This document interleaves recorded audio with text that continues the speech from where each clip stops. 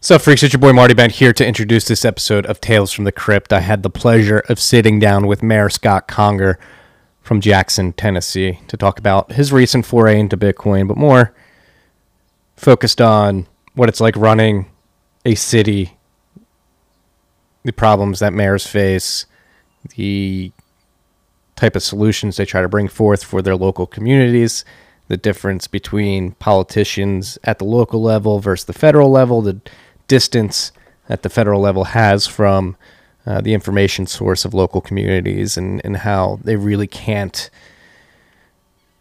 affect, or they can affect it, but they can't effectively allocate capital, I guess is what you would say, to these local communities. They take broad brush approaches to every city. They treat every city as fungible when it's not. So this episode focused a lot on local governance and turning towards that, especially in times of distress like we've had in the last year with COVID. It's an interesting episode in terms of getting some insight into what it was like for the mayor of a relatively small city during this trying time. So it was brought to you by our good friends at the motherfucking Cash App.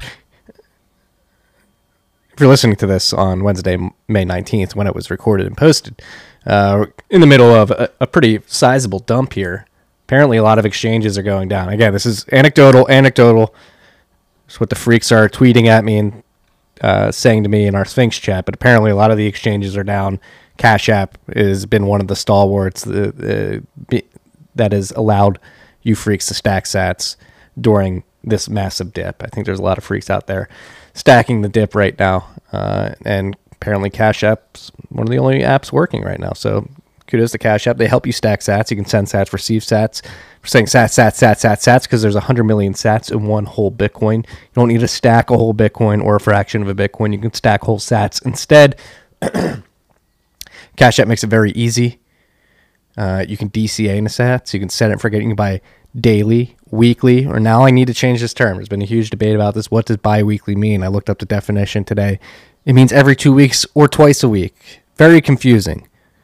So bi-weekly in the context of DCAing on Cash App is every 2 weeks. So we're going to change it to that. You can set and forget it. You can buy daily, weekly, or every 2 weeks. You set a set amount of sats that you want to stack, and then Cash App will automatically DCA into that stat stack for you. Beyond that, they have their cash card accepted anywhere. Visa's accepted. You can be your bank account. You can direct deposit your paychecks into the Cash App. They're offering account numbers and routing numbers. So if you haven't downloaded the Cash App yet, go ahead and do so. Use the code STACKINGSATS. It's STACKINGSATS. You're going to get $10, and $10 is going to go to our good friends at Owls Lacrosse. That's Owls Lacrosse. Woo, woo, woo. Owls Lacrosse, not that dirtbag Owl. I hear he's going to Miami. Stay away. Keep your kids away from him. If you bring them to Miami, keep them far away from that dirtbag. This rip is also brought to you by our good friends at HODL HODL. HODL HODL is here to bring you freaks lending products, particularly a non-custodial lending product. So this is available to freaks that live in the U.S. HODL HODL products typically in the past have not been accessible to U.S. citizens because we have a crazy regulatory environment here, and you just couldn't use HODL HODL until Landed HODL HODL came. Again, because it's non-custodial, U.S. clients can access this, and the way it works is a peer-to-peer lending and borrowing between users globally, anonymously, and on your own terms. No KYC, no AML. If you're short funds, you don't need to sell your Bitcoins. Get some liquidity by borrowing, using your Bitcoin as collateral, and again, you don't have to entrust somebody with your funds. It's a multi-sig escrow where you hold one key, your counterparty holds another key, and HODL HODL holds the third key. So you can always make sure that the sats that you put in your collateral multi-sig account or your wallet, your address, aren't moving. You know, they aren't being rehypothecated.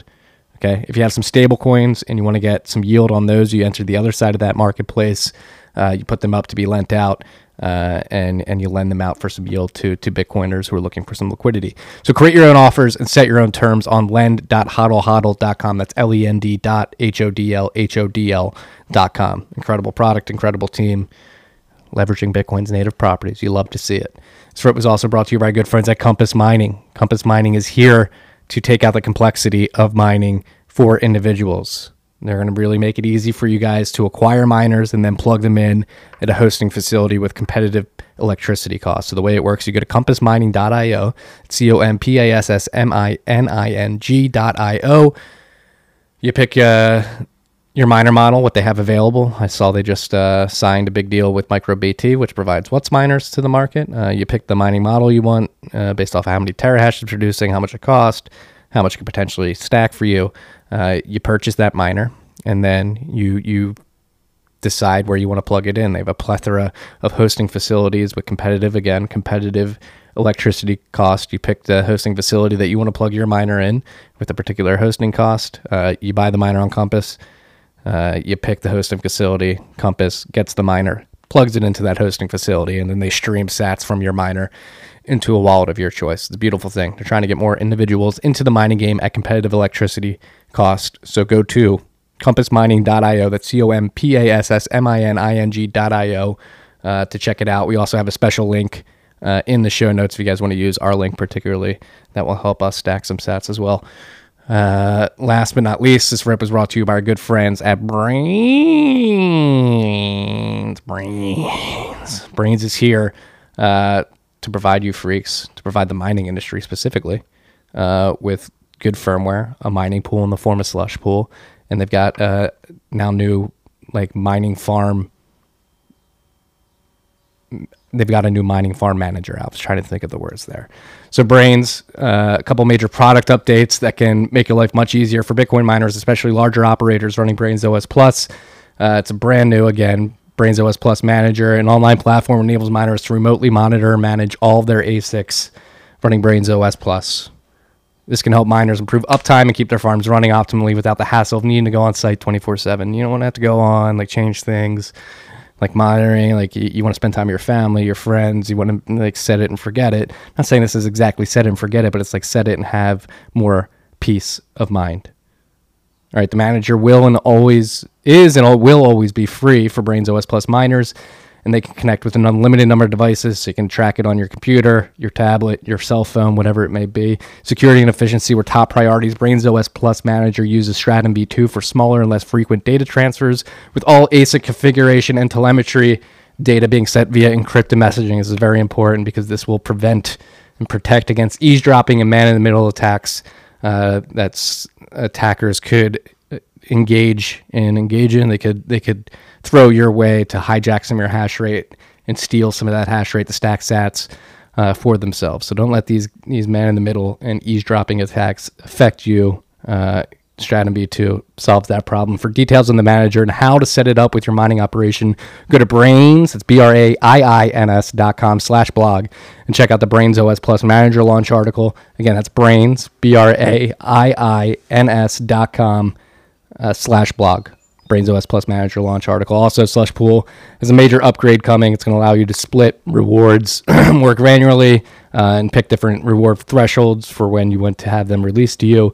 Also, they're getting dark theme for 24/7 hash rate monitoring. That's easy on the eyes. So follow slush_pool on Twitter to see the announcement when the pool update goes live. Enjoy this rip, freaks. We've got a very strong individual running a very strong small town in the form of Jackson, Tennessee. Enjoy it.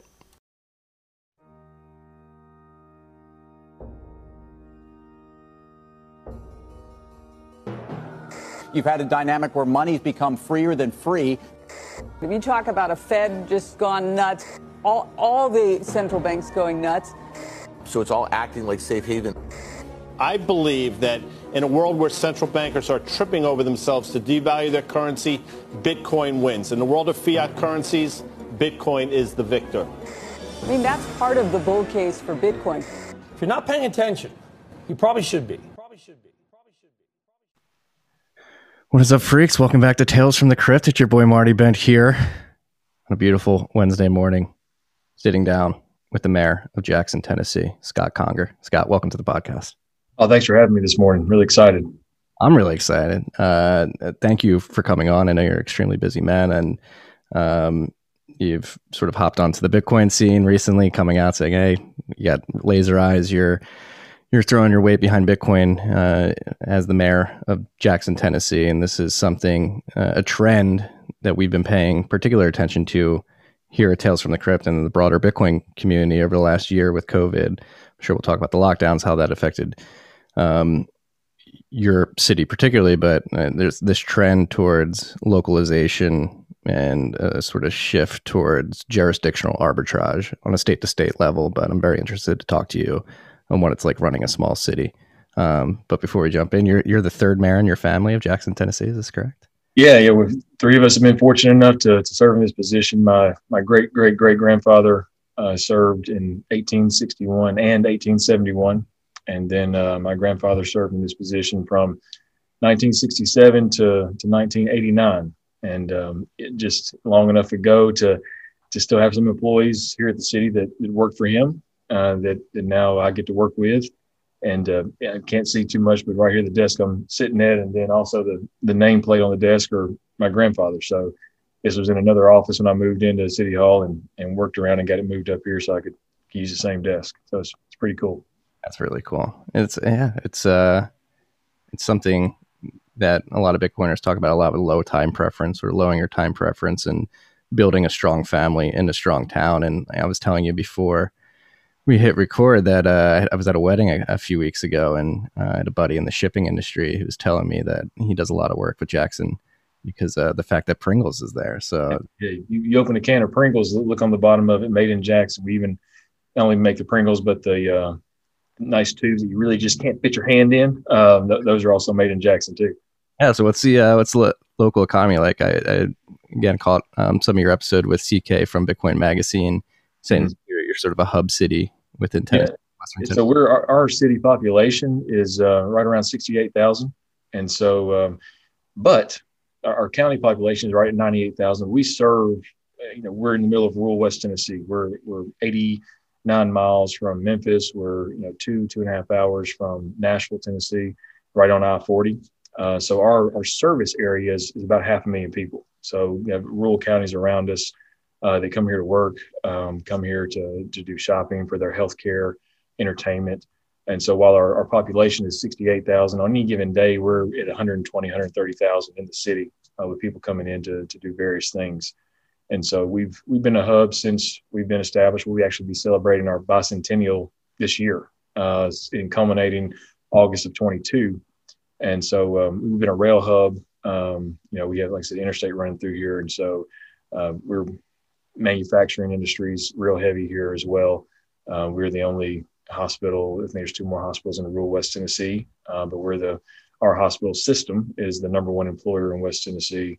And so we provide healthcare out through clinics and everything else. They all located here in Jackson. So is it a tight knit community in Jackson? What's it like running a city of 68,000 people? It's a little big town in Jackson because so many people come in and out.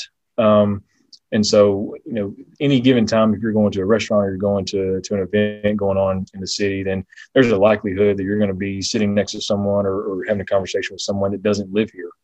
And so I think there's tight-knit communities around the city. But as far as just our diversity goes, and we have so many people coming in and out, it gives us a lot of opportunity to meet new folks and tell them about Jackson and bring them back here. Yeah. So what's your focus? It's your day-to-day like as a mayor?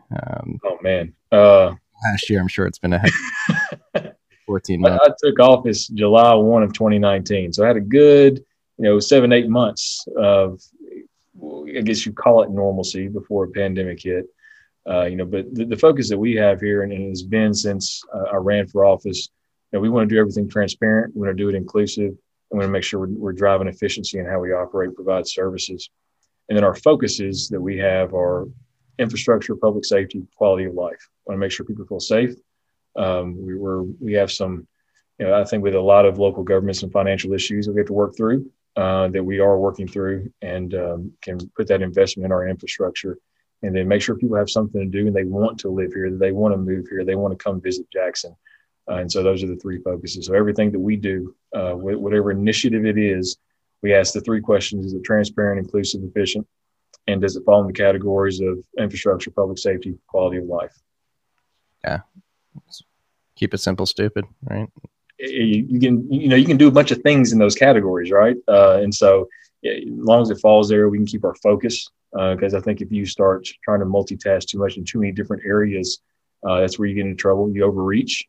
I think that, no fault of any other previous administration, but I think it's the overreaching that's happened that's kind of put us in our financial situation. So we have to really bring it back in and focus on the basics to get us through where we are. Our debt service payments are really high right now.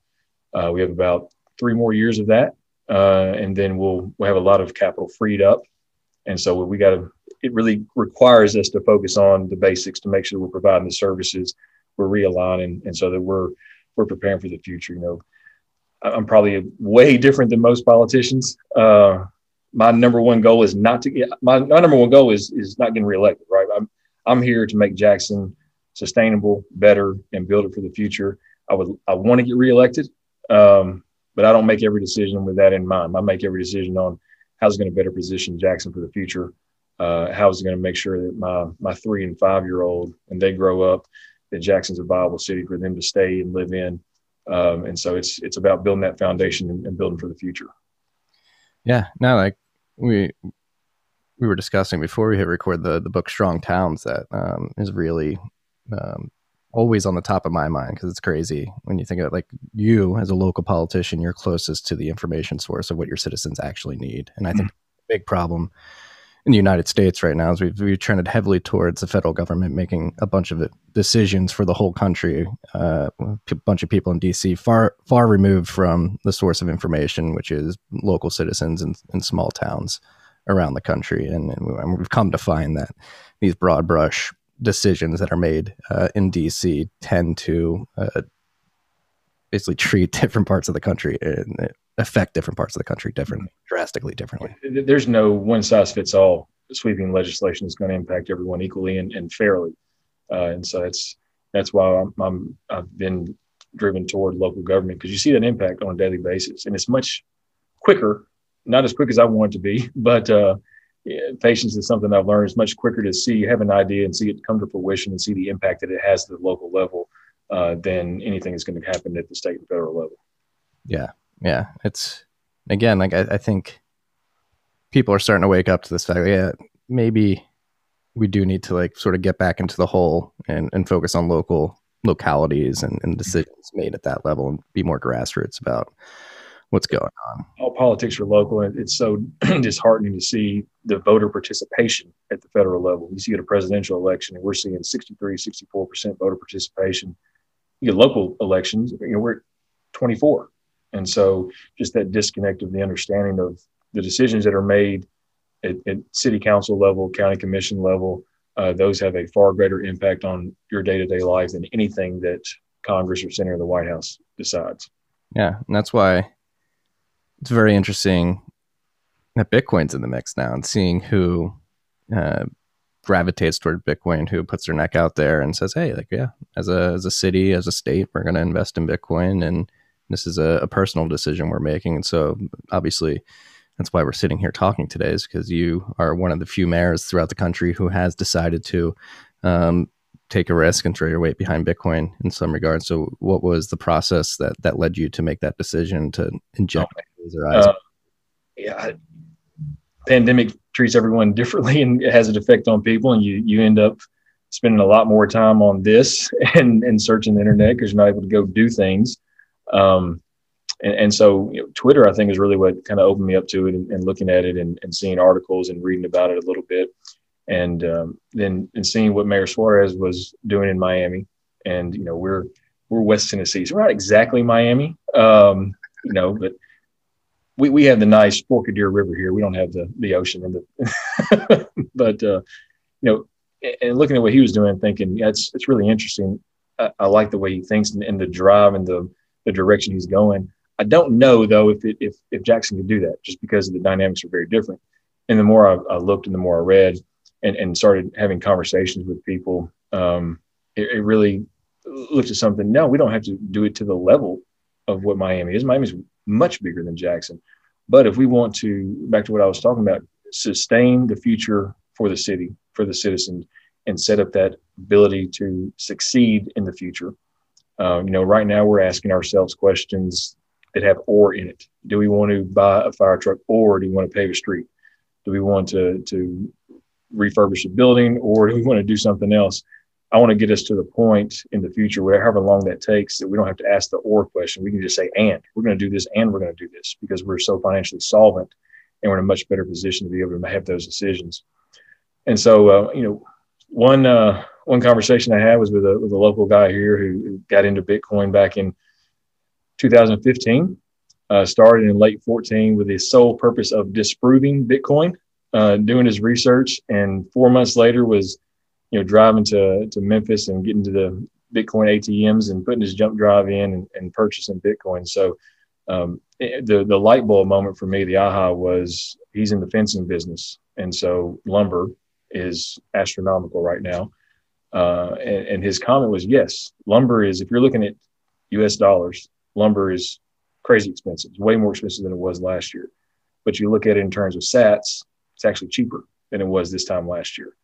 And so looking at that ability, that decentralization of it, the long-term appreciation of the assets, we get into the short-term volatility, and until mass adoption, it's going to happen. There's going to be short-term volatility. We're seeing that right now. But the long-term appreciation of the asset and the utility of it, I think, will only enhance and increase.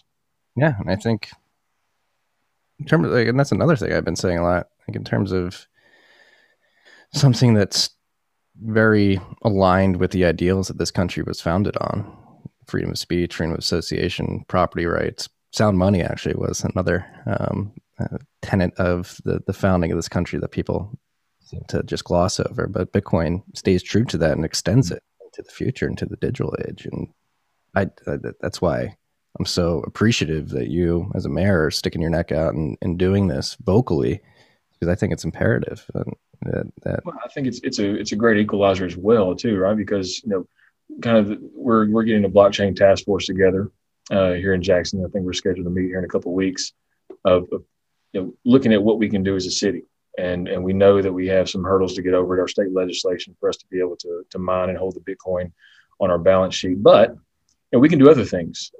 We have a retirement system for our employees. We have a deferred compensation system for our employees that goes into an IRA. But what if we have another deferred comp system for our employees that they can utilize payroll deduction to invest in Bitcoin, to just take that out, utilize that DCA, and not look at it like I do every 5 minutes. But do that. And this, with everyone else, is the great equalizer. 86% of people in America have a smartphone, and that's all you need. And you can utilize that to really create that wealth, and just level the playing field for everybody, because everyone can participate. I think that's part of the education piece, right? People go, well, Bitcoin's, 38,000, 40,000 right now. But, at times when it's 65,000 a couple months ago, no one can afford it. Only rich people can afford it. Well, you don't have to buy the whole coin. Let's look at the Satoshis and how you can buy those, and the education piece on what really it is. Yeah, no, it's the unit bias is a massive sort of mental blocker that a lot of people have to overcome. But it will come with time, and I think that's a great thing, like a city could do, like a mayor could do, like to your employees, like, hey, educate. Like, we have the ability to help you DCA into this asset. You don't have to buy a whole Bitcoin, right? Right there, and it's incredible. Like, and again, it's people closest to the source of information, what their citizens need. They need something to protect themselves from inflation, and the city helping them do that is incredible. I'm from Philadelphia originally, and actually my dad sent me last night. There's a restaurant in Philadelphia that's actually enticing, because we have this problem now where everybody's getting unemployment. Nobody wants to go back to work. So this one restaurant company in Philadelphia is enticing people by giving them like a $200 bonus if they sign up, but they're also going to educate them about Bitcoin and cryptocurrency. Oh, wow. Yeah. Incentive that draws people in. And I think we have to get creative on that, and the education piece is crucial, that block. Yeah. Well, you're mentioning you guys have some hurdles to come over, to overcome in terms of legislation to allow yourselves to actually put Bitcoin on the balance sheet and mine Bitcoin. I guess for any other city officials that may be listening to this podcast, what are some of the hurdles that you're seeing personally, and how you want to overcome them moving. Yeah, I think the really only hurdle is, and I think we have some support at the state level. I know that I've talked to the mayors around the state that support this as well, but just the statute that's written in Tennessee code doesn't allow local governments to hold. They define what you can hold on your balance sheet as an investment, and no crypto, Bitcoin, or anything is not in the definitions of what you can hold. So it's not you can't do this. It's just not in the definitions of what you can do. So it has to be added to allow us to do that. And so our legislation meets starting in January, and they go to about April or May as their session. So they're not a year-long session. So just something we got to prepare for and get some sponsors for next year to allow us to do that. You guys allowed to hold cash? Allowed to hold cash, yeah. Bitcoin's cash. Just say that. Hey, we're holding cash. I'll let you talk to the comptroller about that. And that's I'm a little more shoot from the hip. Like, oh no, we're just holding cash. It's digital cash, but it's cash. Yeah. I love to be able to do that. The comptroller frowns on that. They follow in very specific definitions. Yeah. And so, I guess what else is, or I mean, you talked about when you're making decisions for your local city. Like, what were some of the struggles that you saw over the last year, the effects of lockdown? Well, I think just as a city standpoint, and it's still affecting us today, planning. How do we budget and how do we plan? Because we went into our fiscal years July 1 to June 30. Pandemic hit us in March. We went into this fiscal year not knowing, is sales tax going to tank, our hotel motel tax, what is that going to be? That's a lot of our revenue source. We actually planned for a 10% reduction in our sales tax revenue. We've been very fortunate, and I think that's because folks have been printing money like crazy. So, stimulus have come in, the panic buying, a lot of those contributing factors, unemployment. And so the buying power hasn't gone away. And so we've actually seen a 7.5% increase of our sales tax revenue from FY20. And so great swing for us. We've been very conservative. Unfortunately, at that time, because we had a huge deficit in our budget, I furloughed 193 employees, laid off 24 employees. My department heads are phenomenal, along with every employee here. They took a 5% reduction in their salary for the furlough period of 16 weeks. I enacted a 15% reduction in my salary for 15 weeks, which was interesting. And so you do those things going, this is what I'm going to do. We're all in this together, and not thinking that the city council actually sets my salary. And so I can't just go to HR and say, reduce my salary by 15% so I don't get taxed on that other 15% that I want you to reduce it by. And so I got paid the full amount, got taxed to the full amount, and had to turn around and write the 15% back to the city. So the government still got me twice. But we did a lot of cuts, really realigned how we were going to operate. And so we're positioned now on a $12 million swing. We're looking at an $8.5 million surplus revenues over expenses by the end of this fiscal year, because we've taken those precautions, and because I think that our revenue projections have been much greater than what we anticipated. But as we're planning for our budget this year, at some point that's going to flatten. At some point that's going to decline, because the stimulus will stop, unemployment will stop, the extra unemployment benefits will stop. And so where does that leave us in buying power of sales tax revenue? And so you go from one instance, on the other end, you can't plan because you're expecting a reduction, to now you've seen such an increase that you can't plan forward, because at some point that's going to stop. You don't know when it is, don't know what the decrease will be. And so it's been difficult for us just as an organization. And, our small businesses struggled, our hotels struggled. We fortunately were not in that lockdown phase as long as others were. And our health departments there, man, they're rock stars here. And so we're actually, if not in the top 3, and we are the top county in the state of vaccination distribution. And so we've hit the message. We got together very early on how to protect our citizens. The goal was for us, it wasn't about, taking rights away. It wasn't about, keeping people from getting COVID-19. Our goals were very simple: protect our most vulnerable population and to protect our hospital capacity. That was it. But we're the only hospital inpatient hospital that can treat COVID-19 between Memphis and Nashville. And so we're serving, 19 counties. And so we had a census, we were at one point, our hospital was nervous on what the overflow was going to look like. People, because you're having to quarantine people, and nurses are getting COVID and doctors are getting COVID. And so those are our goals. And when we got to the numbers that we felt comfortable with, we relaxed any of the business closures very early on. We relaxed capacity issues very early on, kept a mask mandate until March. But we saw our numbers decline. And right now for our county we're at 5-4 new cases a day. And so, our vaccination percentage is right around 50% in Madison County. So it's, our people have really stepped up across the county and across the city. And I think a lot of that is just a testament to us being very direct on what our goal was. And then being able to reduce and relax some of those restrictions.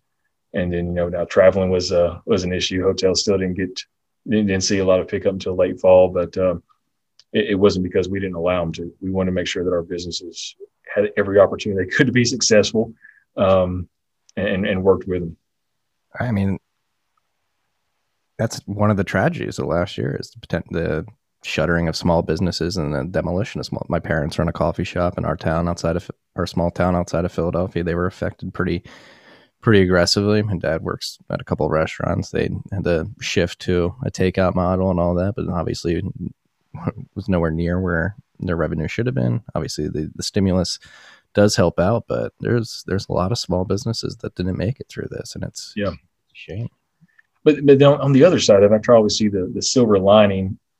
You saw the drive for technological pushes on adoption, on how you do business. You saw the innovation from people of, I can't have you come in and sit down like you normally do. This is what we're going to do. We're going to offer outside seating. We're going to turn the sidewalk into seating. We're going to have to go, our state said, alcohol is important. We're going to allow you to have to go drinks from restaurants. So there was that innovation piece on how can we make it work to the best of our ability. And you saw a lot of people step up and do that and really get creative. Yeah. No, it is nice. There's some changes that were made in last year. You think will stick after this, after we get back to normal and like outside dining? Is that yeah, I think so. And, we've talked about how do we encourage that? How do we encourage those changes? So we're looking at some of our local zoning ordinances on parking lots. Historically, we've required a massive amount of parking for a retail space. Well, retail has changed. We've seen that from e-commerce. And we don't build roads for 30 minutes of congestion. So why do we build parking lots for a month of congestion? And so how do we change that to encourage green spaces, to encourage walkability, to get those outside dining? I know that our state has said, I think through next year, the year after, they're allowing to go alcoholic beverages. So you can, call up a restaurant, order a margarita, come pick it up and take it to the house. It's probably better than an at-home margarita. I'd hope so. Yeah. Well, and so how do you view taxes as a mayor in terms of adding new taxes, reducing taxes? What is that? So our goal has been, that's the last thing that I want to do. I mean, it's, we've talked about that, and in the way that our budget is structured. Our budget is $77 million. Right now, $11.5 million of that $77 million goes to debt service. And so our principal balance is not bad. We paid off $11 million last year, so we're at $68 million. Into this year, we'll be at right around $59-60 million. The structure of the debt was what is really hurting us because we have balloon payments until FY24. And so it really hamstrings on how we do things. And so that's, worst case scenario, let's just say everything fell out and we couldn't afford to pay our police officers and firefighters. And I had to go and say to the taxpayers, this is what we have to do. I will never do that until I've gone through every opportunity to drive efficiency in how we operate. And I think there's just a lot of ways that government can operate efficiently. And that's what we've been doing. I think that's also, again, the silver lining of the pandemic, government not excluded from having to get innovative and creative on how we operate. And so we've implemented technology across our system to allow us to monitor, to utilize fuel efficiency, to make sure that we're operating to the most efficient capability and reducing our costs, so that I never want to go ask the taxpayers for more money. We want to make sure that we're doing things as creative as possible. Yeah, no, and the reason I asked that is because I have this thesis. I wrote a newsletter probably about a month ago now at this point called The Last Tax, because Great American Mining, the company I work for, we talk to a lot of states that have a bunch of natural gas, and particularly states that have been affected by the federal ban on fracking on federal lands. And there, a lot of these states are no income tax, like would Tennessee, yeah, furlough workers and cut state workers before raising taxes. And so trying to think how to get creative with Bitcoin to mine, like Bitcoin mining particularly, like if you have stranded energy sources or excess capacity at a power facility center, like the ability with an investment in some mining infrastructure at the city or state level to plug in miners and just have those sats roll into a permanent fund that makes it, you don't have to raise taxes or fire employees. It makes a lot of sense, but I don't know. And this is the goal for us, to be allowing to hold that on the balance sheet so that we can have that asset appreciation, and so that we never have to get to that point that our assets are appreciating at a much faster rate than inflation is going up. Yeah. But does this seem like a viable option, like mining particularly, you think? Yeah, that was the original idea that we had, was, if we spend, several $1,000s and set up mining for us, and then, just to start, we have space in our buildings and do it in off-peak hours that allows our local energy authority to plan and balance. And so no peaks and valleys, they can set and maintain. We have, we're with TVA, our energy authority is fantastic. And so we have the opportunities to do that. We have low energy cost. We were the first city in the state to have gig fiber internet. Problem is we didn't tell anybody. And so one of the cities across on the other side of the state was the second city, but they told everybody they're the first one. And so now they're considered the first because we didn't tell anyone. Are you guys bitter rivals now? Do what? You guys bitter rivals now? No, I like to remind them when I talk to someone from that area, hey, y'all say y'all were first, but just because we didn't tell anyone. So we have those opportunities. We have the gig internet. We have low energy costs. Our property taxes are low. Cost of living is low. I mean, you look at a house right now, even with the inflated market, is $150 a square foot. That's inflated market right now.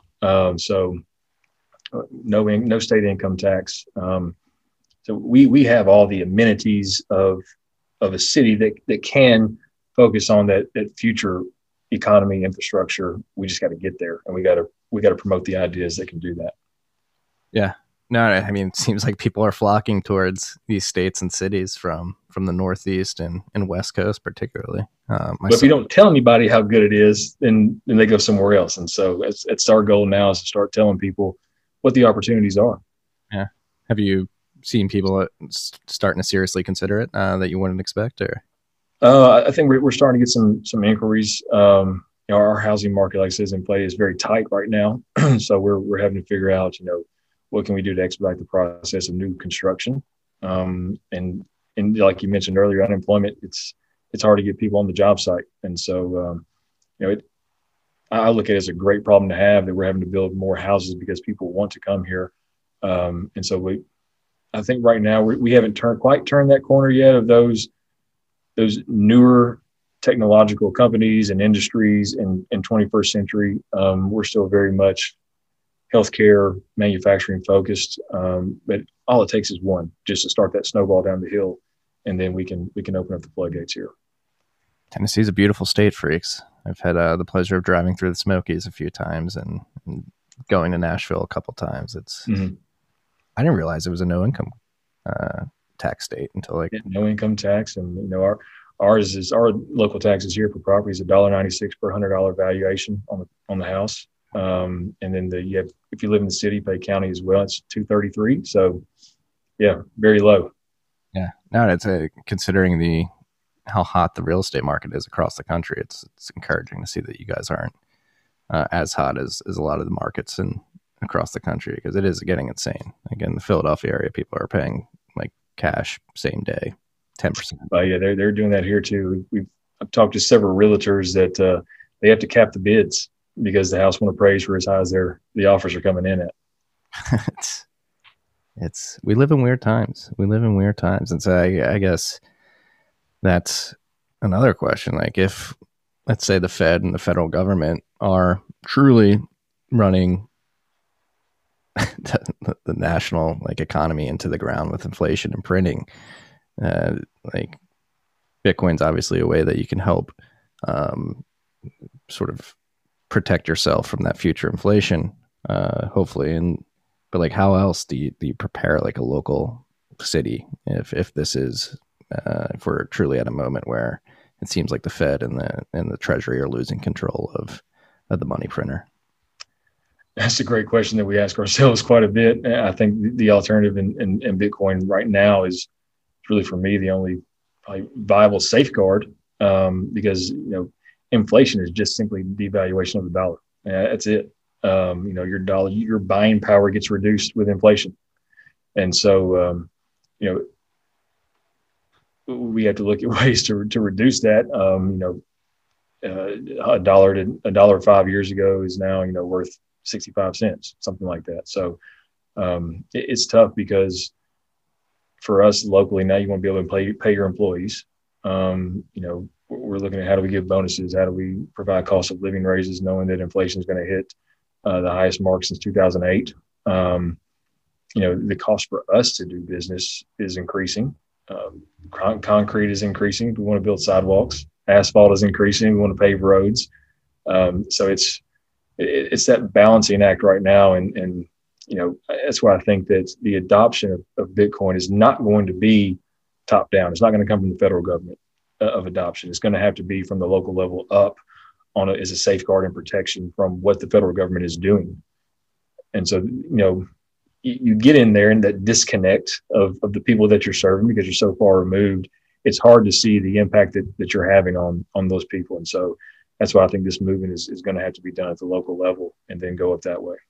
Yeah, no, that's why it's extremely encouraging to see that you're offering, before you get this legislation passed that would allow you to hold Bitcoin on the balance sheet or mine Bitcoin, you're allowing your citizens to DCA in. Like, that's arguably one of the best ways you can do it, is that the citizens of your city just become Bitcoin holders overall, and they're just becoming individually wealthy over time.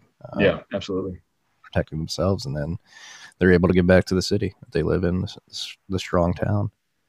Have you read the book Strong Towns yet?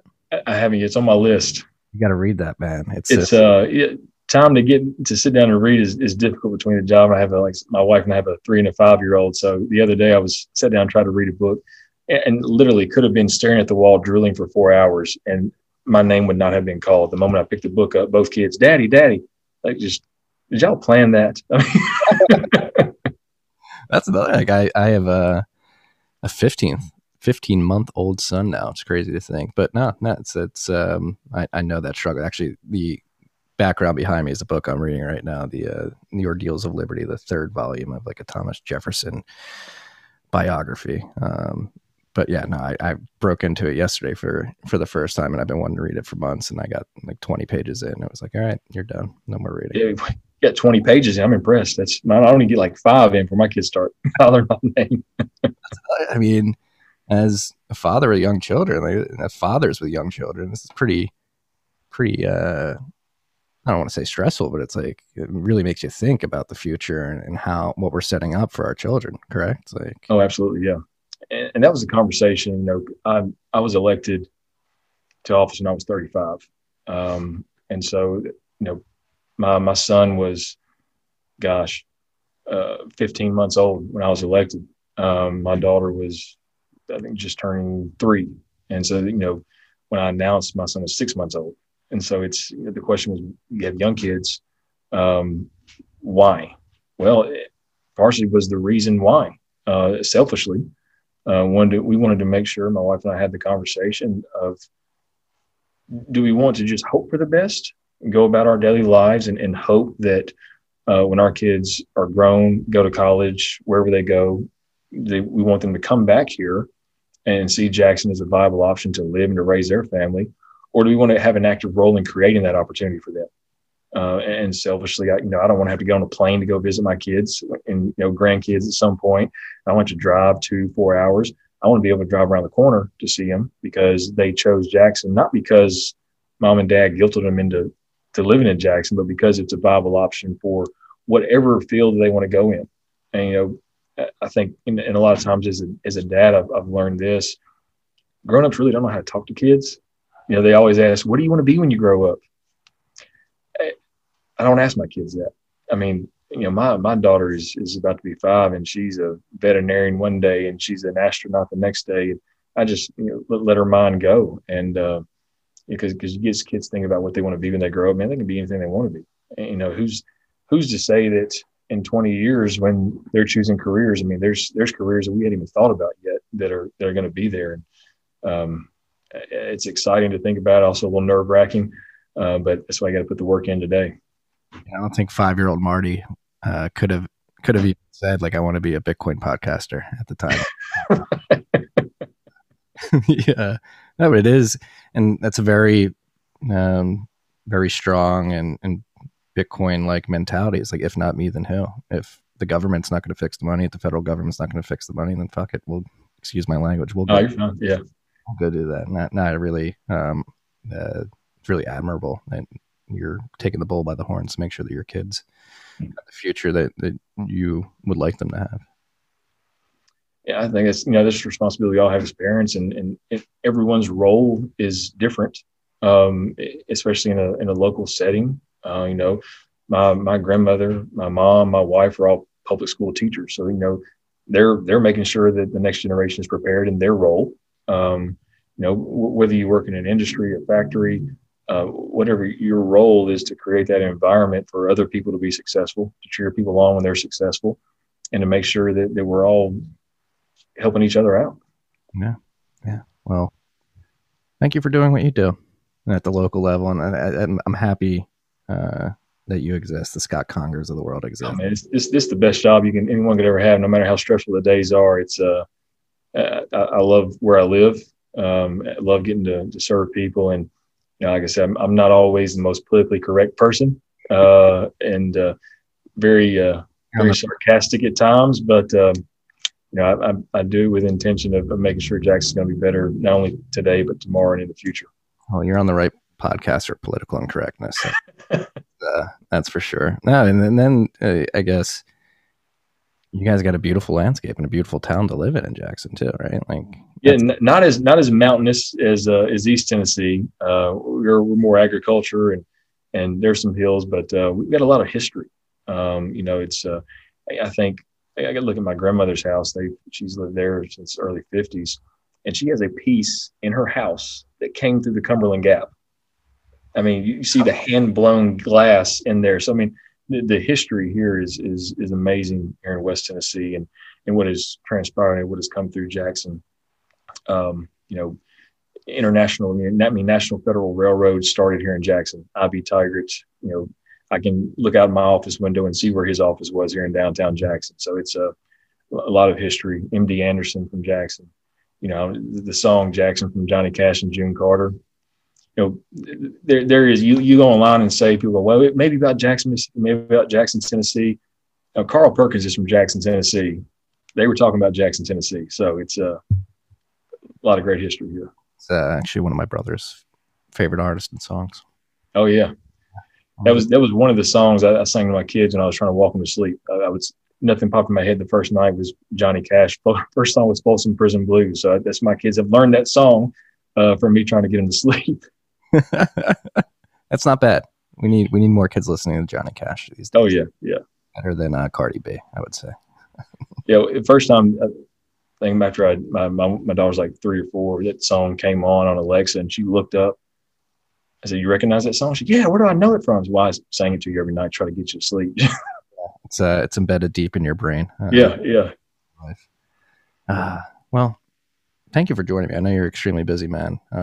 Is there anything before we wrap up here that you'd like to articulate to the freaks out there, whether it be in regards to small government, how Bitcoin can help out, living in a town of 68,000 people? And my goal is we don't stay 68,000. I want to keep growing and bring people here. I think Jackson's a great place, and love it here. And we're looking at ways that we can provide a foundation for the future here in Jackson. We want to not only just make the city successful, we want people to be successful. We're looking at ways outside of the norm to financially empower people. We were one of the 5 cities across the country that received a grant from Cities for Financial Empowerment this last year to create a blueprint to financially empower people. And we want everyone to be successful, and whatever that looks like for them. My success is different from your success, and what that looks like, individualized success, but to realize their potential. And, as long as I'm in this office, I'm going to cheer anybody on that comes to Jackson and wants to do something good. Well, I wish you luck. Freaks, go check out Jackson, Tennessee. And, it seems like an incredible town. It's got an incredible mayor, at least. I tell you, and come to City Hall as long as I'm here. Doors open, so come on in. I sort of want to come check out that desk just to see. Oh yeah, it's great. And our director of maintenance guy, he refinished it, and it looks almost brand new. So it's great. It's low time preference passing desk down from grandfather to grandson. Well, Mayor Conger, thank you for joining us. I hope you have an incredible rest of your day, and keep fighting the good fight, man. Thanks. Appreciate you too. All right. Peace and love, freaks.